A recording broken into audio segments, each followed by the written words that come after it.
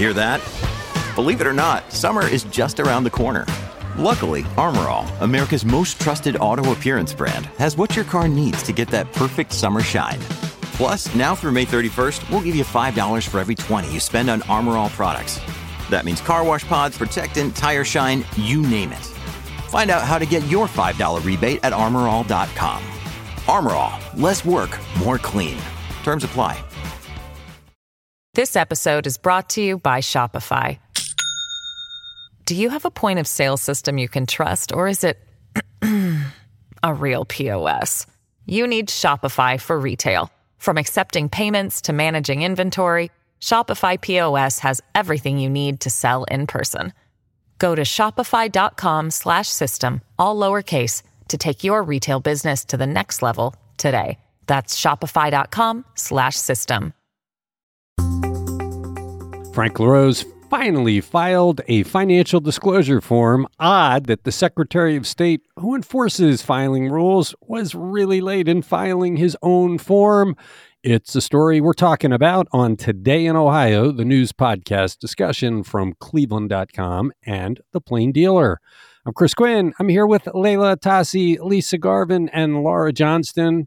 And let's get to Frank LaRose. He is arguably Ohio's worst ever Secretary of State, as we've discussed many times, and he's a candidate for U.S. Senate, and he did finally file his financial disclosure form, and he argues he's just a regular, not wealthy guy.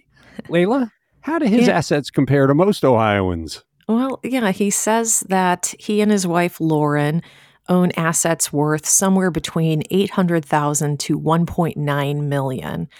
That is quite a range. I mean, I guess on the low end, you could say that qualifies him as a thousandaire, as he recently claimed to be when he was talking to his supporters. But on either end of that range, he's far more well-heeled than most Ohioans.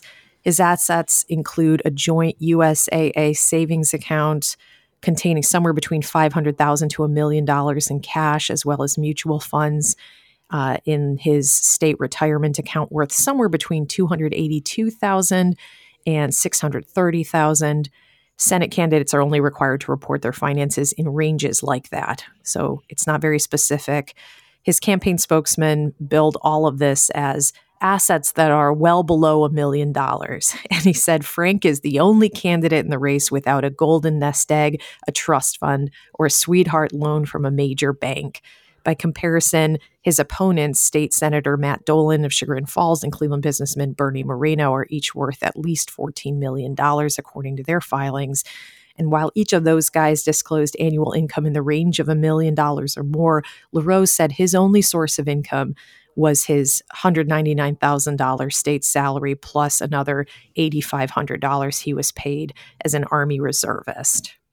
I don't get why it took so long to file it if he has so little money. Was he counting it with an abacus? I mean, it's ridiculous. It's months late at this point. He got the extension, so he's not in violation of rules. But it just seems strange that the guys that have, all the complicated wealth were able to get their form in. But this guy, who also is the enforcer of these rules, as I said, took forever to get it in. That just throws me what the delay is here. I mean, chances are he was just taking advantage of the timeline, using all those recent months to throw barbs at his opponents for their wealth and painting himself as the man of the people. And then, trying to squeak this in around the holidays when he thinks no one's quite paying attention. Well, I'll posit that the reason he didn't do it is because he spent so much time trying to deal with Issue 1 in August. He was the poster child for that stupid idea that voters rightly slammed. And he fought like a dog to stop the abortion amendment, which thank God he failed that, because otherwise we'd be dealing with what you're seeing in Texas right now.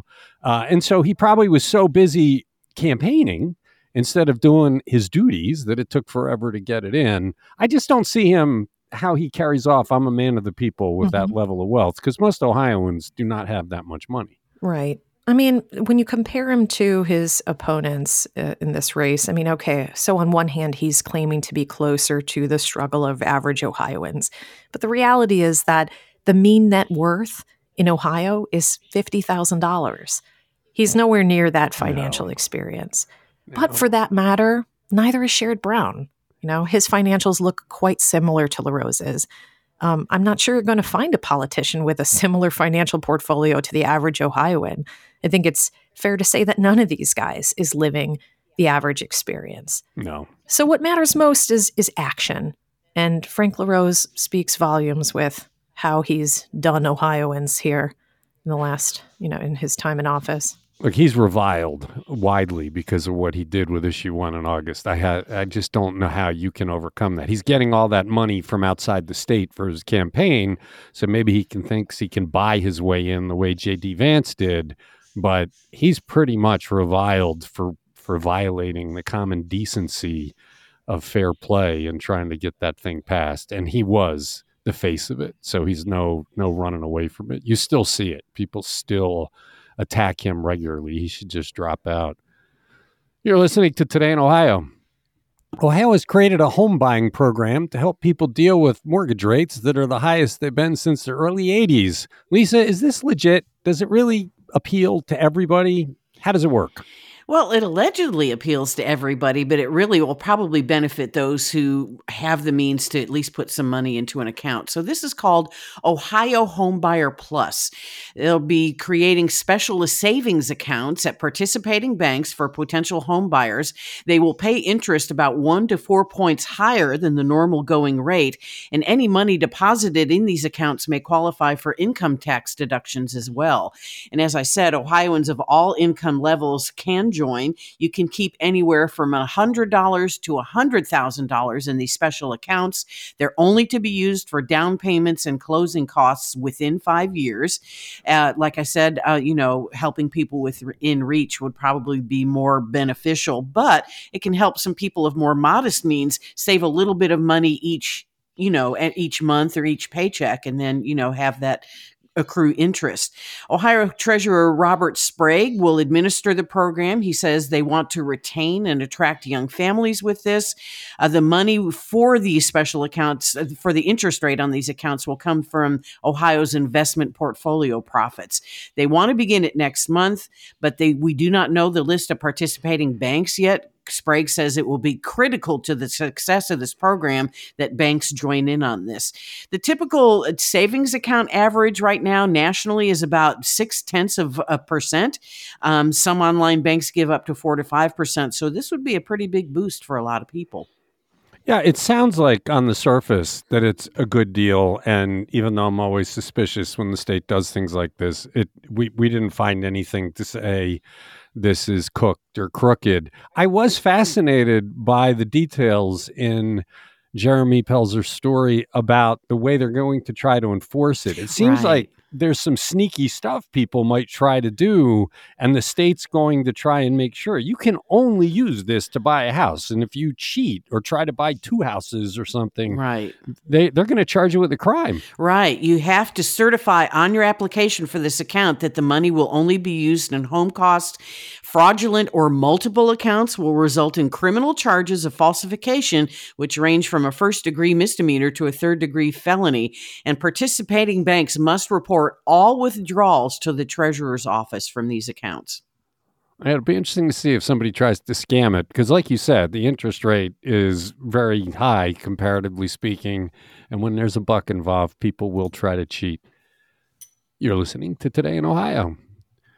All right, Laura, what's the controversy over the idea of paving the towpath trail in the Cuyahoga Valley National Park? Wouldn't that make it easier for bike riding? Well, yes. And the bike riders are super behind this plan, but the people who walk on the towpath trail or run don't want it paved because the crushed limestone that has been there since it originally opened in the early 1990s is much easier on your joints. But it's not uncommon for national parks to have paved paths. And the good thing about this is that it wouldn't be just black asphalt, like a ribbon of asphalt winding its way through the beautiful natural woods. They're trying to make it earth colored. It's a chip and seal. And so it wouldn't look as bad as just like a road. And they say that it actually helps preserve the historic character of the towpath. I mean, remember, this is where the mules pulled canal boats for the Ohio Erie Canal in the 19th century. And that's why this originally existed, and they've taken the path, and it's going to eventually be 110 miles long all the way from New Philadelphia to Lake Erie. 20 miles of it is through the national park, but there's a lot of hubbub over this change, which is part of a bunch of changes that the federal government wants to make in the park. Yeah, I'm just surprised it's controversial. It seems like with the limestone trail, how many times have they closed that trail down because it washes away? And I mean, they're closing it now. They're closing sections of it during the week for the next couple of months because there's so many problems with it, whereas the asphalt lasts longer. Right. Yeah, it erodes because, hard rains, and we get more of those these days. And when it's wet, then the bike tires go on it and it gets rutted. And then this is open 24 hours a day, 365 days a year. So it freezes in the winter, and then the ruts get worse. I don't know. When I first heard this, I was like, oh, like that just sounds terrible, because it was always just this nice path through the woods, along the river, through historic areas. You can see the locks of the canals. You can see old mills. You go right through Peninsula, and it just seemed so like an anathema to it. But I understand their thinking here. They say there's been a lot of a rise in user conflicts, such as accidents between cyclists and pedestrians, conflicts between visitors and dogs, emerging uses like e-bikes, special permit holders for running races. I'm not sure how a paved path is going to fix any of that, but they do say it should cut down on accidents, because the most bike accidents that happen are where the path changes forms, because there's a lot of boardwalks in there. It goes through wetlands, and that can be a bit of a dip. And also riding your bikes on boardwalks where, it can just get dangerous, because there's the lip of it on the side. I definitely have at least one time crashed my bike on the towpath. But I'll tell you what, though, bicyclists on that path are rude as heck. They are. It's dangerous to be a pedestrian on parts of the towpath, because they just ride right by you. They don't even warn you that they're coming. Sometimes they really act like they own the path. Why not? I want to say that it is much harder on the joints to run on pavement than it is on the crushed stone. That is a fact. So why not both? Why not have the asphalt for the main part of it, and then have on the side crushed limestone next to it? I would think that the paved path would keep the limestone from washing away. Why can't we have the best of both worlds? You would definitely be cutting down a whole lot of trees to do that. We're talking about a single lane path. It is not very wide. And so you want to double that. There are trees on either side of most of this path, or it goes right up along the river. And like I said, there are boardwalk sections, which that'd be really expensive. So that's not part of this plan at all. Okay. Well, interesting controversy about the national park. You are listening to Today in Ohio. Remember Packard automobiles? Me neither. I'm not that old. But the Packard is making a comeback right here in Northeast Ohio. Hand-built, too. Layla, you get the most interesting and amusing story of the day. What is it about? The Packard Company was known for building these high-quality luxury automobiles before World War II. The vehicle price was 5 or 6 times that of its American contemporaries. They were handmade vehicles made in war in Ohio. And they were exported in record numbers to Europe, where they competed with Rolls-Royce and Mercedes-Benz before they became obsolete. But now it could be making a comeback thanks to a guy named Scott Andrews, who has a dream of building a new Packard manufacturing facility in Medina.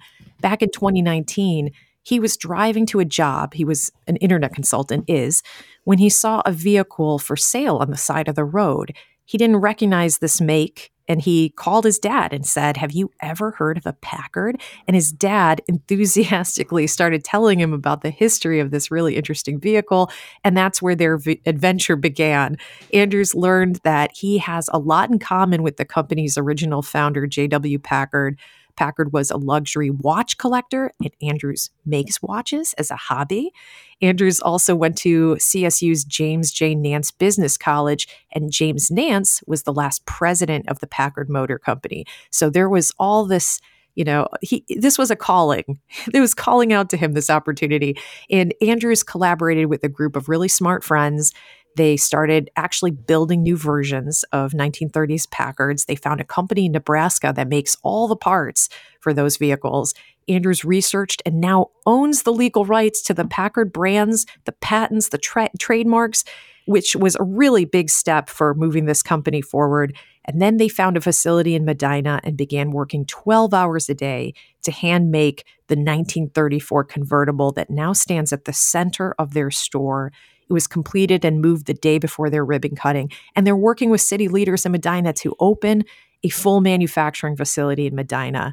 So far, you can't buy one of these cars, but you can stop by their store where they sell a variety of Packard branded products. You can see the model car, and you can start planning your own dream car. I was fascinated by his story by who wrote that story? It was Sam Boyer, right? Sam Boyer. Yeah. And she is just a terrific freelancer for the Suns. And it popped up last week. And I'm like, wow, how did this happen? How is this here? History, you've heard of Packard automobiles. I didn't know anything really about the history until I read the story. Just fascinating. And the photo that ran with it of that car, it's an elegant machine. Mm-hmm. Yeah, I can't imagine how expensive these will be when they hit the market. Yeah. I mean, especially if they continue to build them by hand. Is that going to be, will these be built? I know they said that that the engines will all be, state of the art, modern, modern engines, but I don't know about the rest of it. I mean, will the car be assembled by hand? That's going to be a pricey luxury item. Yeah, Rolls Royces are built by hand. Oh, goodness. So. And there is a whole market for these old cars. People love them. I used to work in Auburn, Indiana, and they have the Auburn Cord Duesenberg Festival. And those cars aren't made anymore, but they still have the old showroom. And yeah, it's a whole love. I mean, people do this because they love it. And we are going to have more photos. Dave Pekowitz is going to do a photo gallery. They did say in the story that they're built with some modern safety measures because those old cars are not safe. I mean, let's face it, no seatbelts, no airbags. But the story did say they're incorporating some modern technologies. They're not deathmobiles.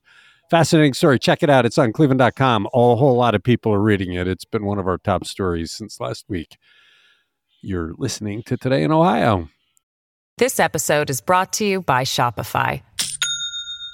Do you have a point of sale system you can trust, or is it a real POS? You need Shopify for retail. From accepting payments to managing inventory, Shopify POS has everything you need to sell in person. Go to shopify.com/system, all lowercase, to take your retail business to the next level today. That's shopify.com/system.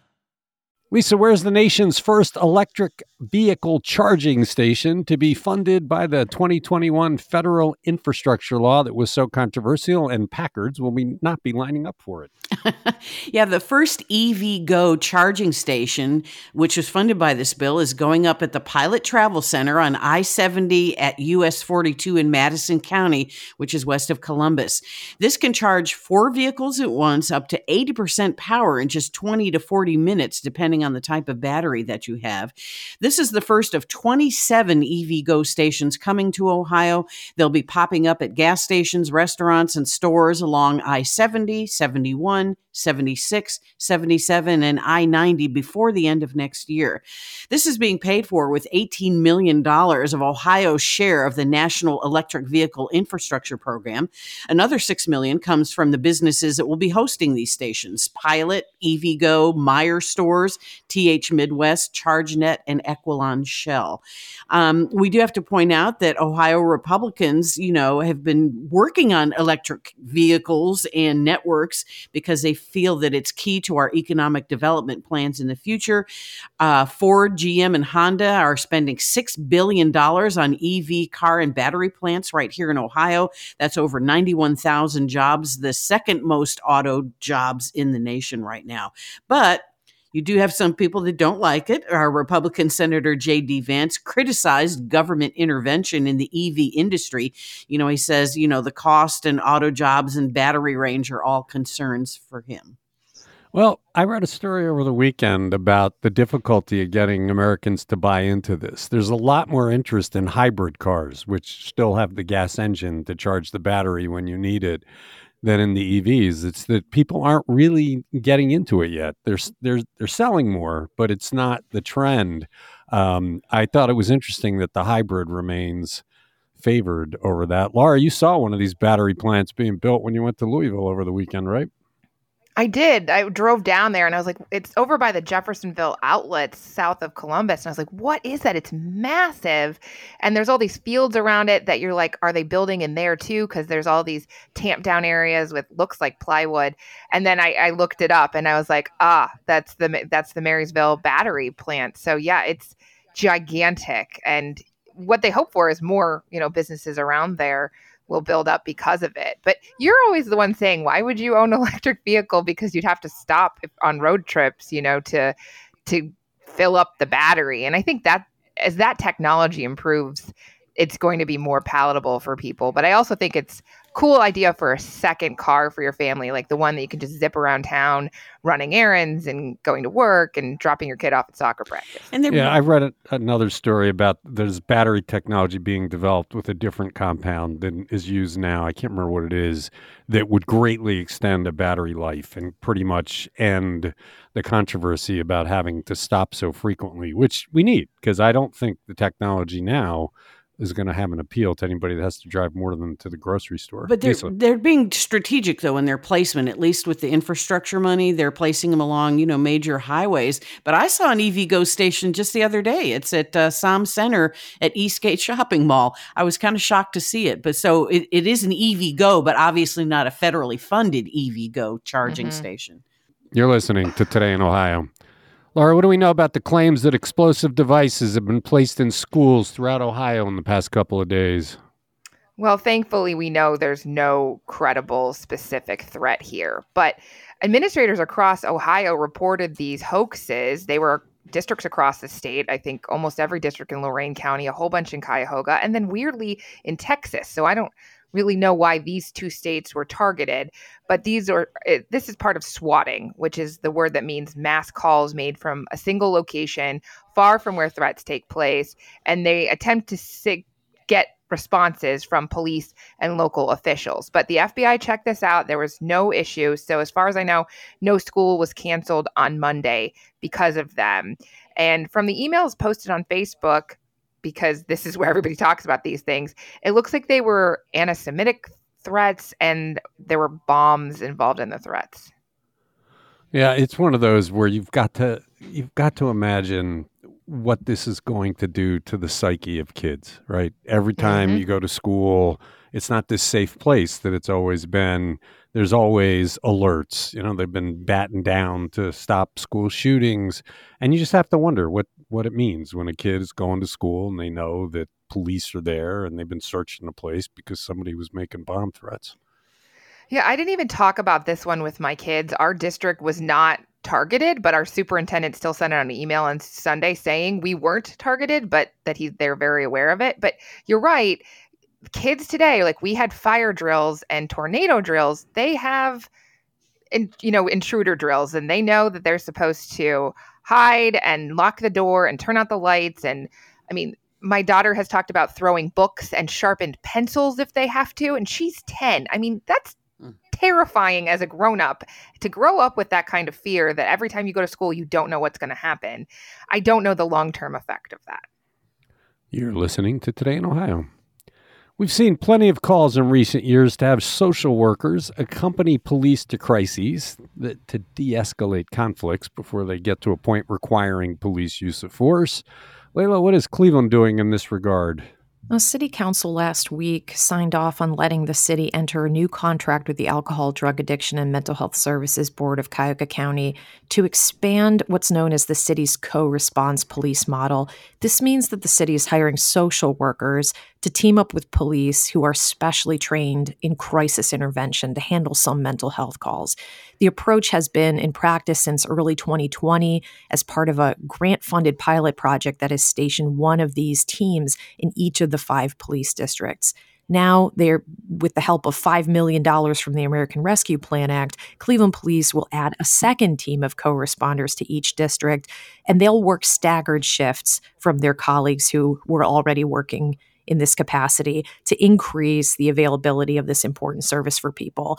The hope is that these teams of responders can de-escalate situations, that they will connect people to social support services or take them to an emergency room for treatment instead of taking them to jail. This contract with the Adams Board will cover all 10 of the teams for the next 3 years, and it's expected that that the city will explore in the future the possibility of embracing what is called a care response model in Cleveland. That's when only social workers respond to calls for help without police at all. Yet, I mean, that's definitely a concept that you're going to want to study and really chew on for a while before you go down that path, right? Well, that what they're doing, we should point out, it's not defunding the police. A lot of people have tried to turn this social worker thing into a defunding the police thing, to politicize it. That's not what this is. This doesn't reduce police. It doesn't take money from police. It's an ad. What you're talking about, though, evolving to could ultimately, I guess, reduce police jobs, because if you are responding to a whole class of stuff that police now have responsibility for, and they're no longer there, you would need fewer police, right? Well, I'm not sure how or whether that would run afoul of any union agreements and things like that. I think at the moment, this is more like augmenting the police force with another kind of provider. So it's adding help to a force, that's already strapped and having a hard time responding. I like the idea, though, of the social worker and the police officer going together. I mean, for one, people need to see the police as helpful. The police spend so much time arresting gun-toting carjackers and things that their image gets tarnished. That arrest they made after the big Cleveland Heights chase last week, if you watch that video, they just seem like they're torqued up on adrenaline and screaming, but you're chasing a guy who just did a horrible chase and killed somebody. So if they go out to scenes with social workers, they can come across as more gentle community servants. I also, if I were a social worker showing up at some of these scenes, I think I'd want the police officer there in case my talents aren't enough to calm the situation down. Yeah, that's what I find a little bit disconcerting about the model where you would only send social workers to calls where you would normally send police. Because what if they're stepping into something that, I'm assuming that the social workers are not armed to protect themselves. And so who knows what scenario they might be walking into. And one thing that kind of struck me was also that, they were saying that the social workers under this model will be teamed up with specially trained officers who have crisis intervention skills. I would think by now they all should be specially trained in crisis intervention. We're years into this consent decree. Everyone should know on this police force how to handle mental health calls and emergencies of that nature. Yeah, it's just right now the police are so overtaxed. There's not enough of them. They're just running so hard that I just having the social worker there, I think, can ameliorate some of the conflict. But we need the police for these tense situations because they do go bad, and the police are the ones that are trained to make sure people get protected. Very interesting approach by Cleveland. It's another one of these moves by Justin Bibb. This is why people elected him to do things differently, and he's so far living up to that promise. You're listening to Today in Ohio. I would have thought the answer was Ukraine, given the Russian invasion, but it's not. Laura, what country is the number one source of refugees these days, both in Cleveland and statewide? It's the Democratic Republic of the Congo, and that's obviously in Akron. So Africa. In 2023, 46% of all refugees that came to Ohio were from the Democratic Republic of the Congo, which, by the way, is a separate country than the Republic of the Congo. So that's, more than 2,800 refugees came from 35 countries in the last fiscal year. 30% made their way to Cleveland. That included 237 new Cleveland area of residence. And obviously the Congo is the biggest portion of that. The country's had a whole lot of problems, which political violations, there's gender-based violence, tribalism. They've been happening for decades. And about 7 million Congolese people have been displaced. They go to different camps, some in Rwanda, some in Burundi, some in Uganda, and then they figure out where to go from there. There's actually more Congolese refugees in Columbus and Dayton than in Cleveland, but this is just number one for everyone in Ohio and a lot of other states actually too. I had no idea. Did anybody know that? Would anybody have guessed correctly which country? No. Yeah. Very interesting story by Zachary. It's on cleveland.com. Check it out. You're listening to Today in Ohio. That's it for Tuesday. Thanks, Layla. Thanks, Laura. Thanks, Lisa. Thank you for listening. We will return on Wednesday.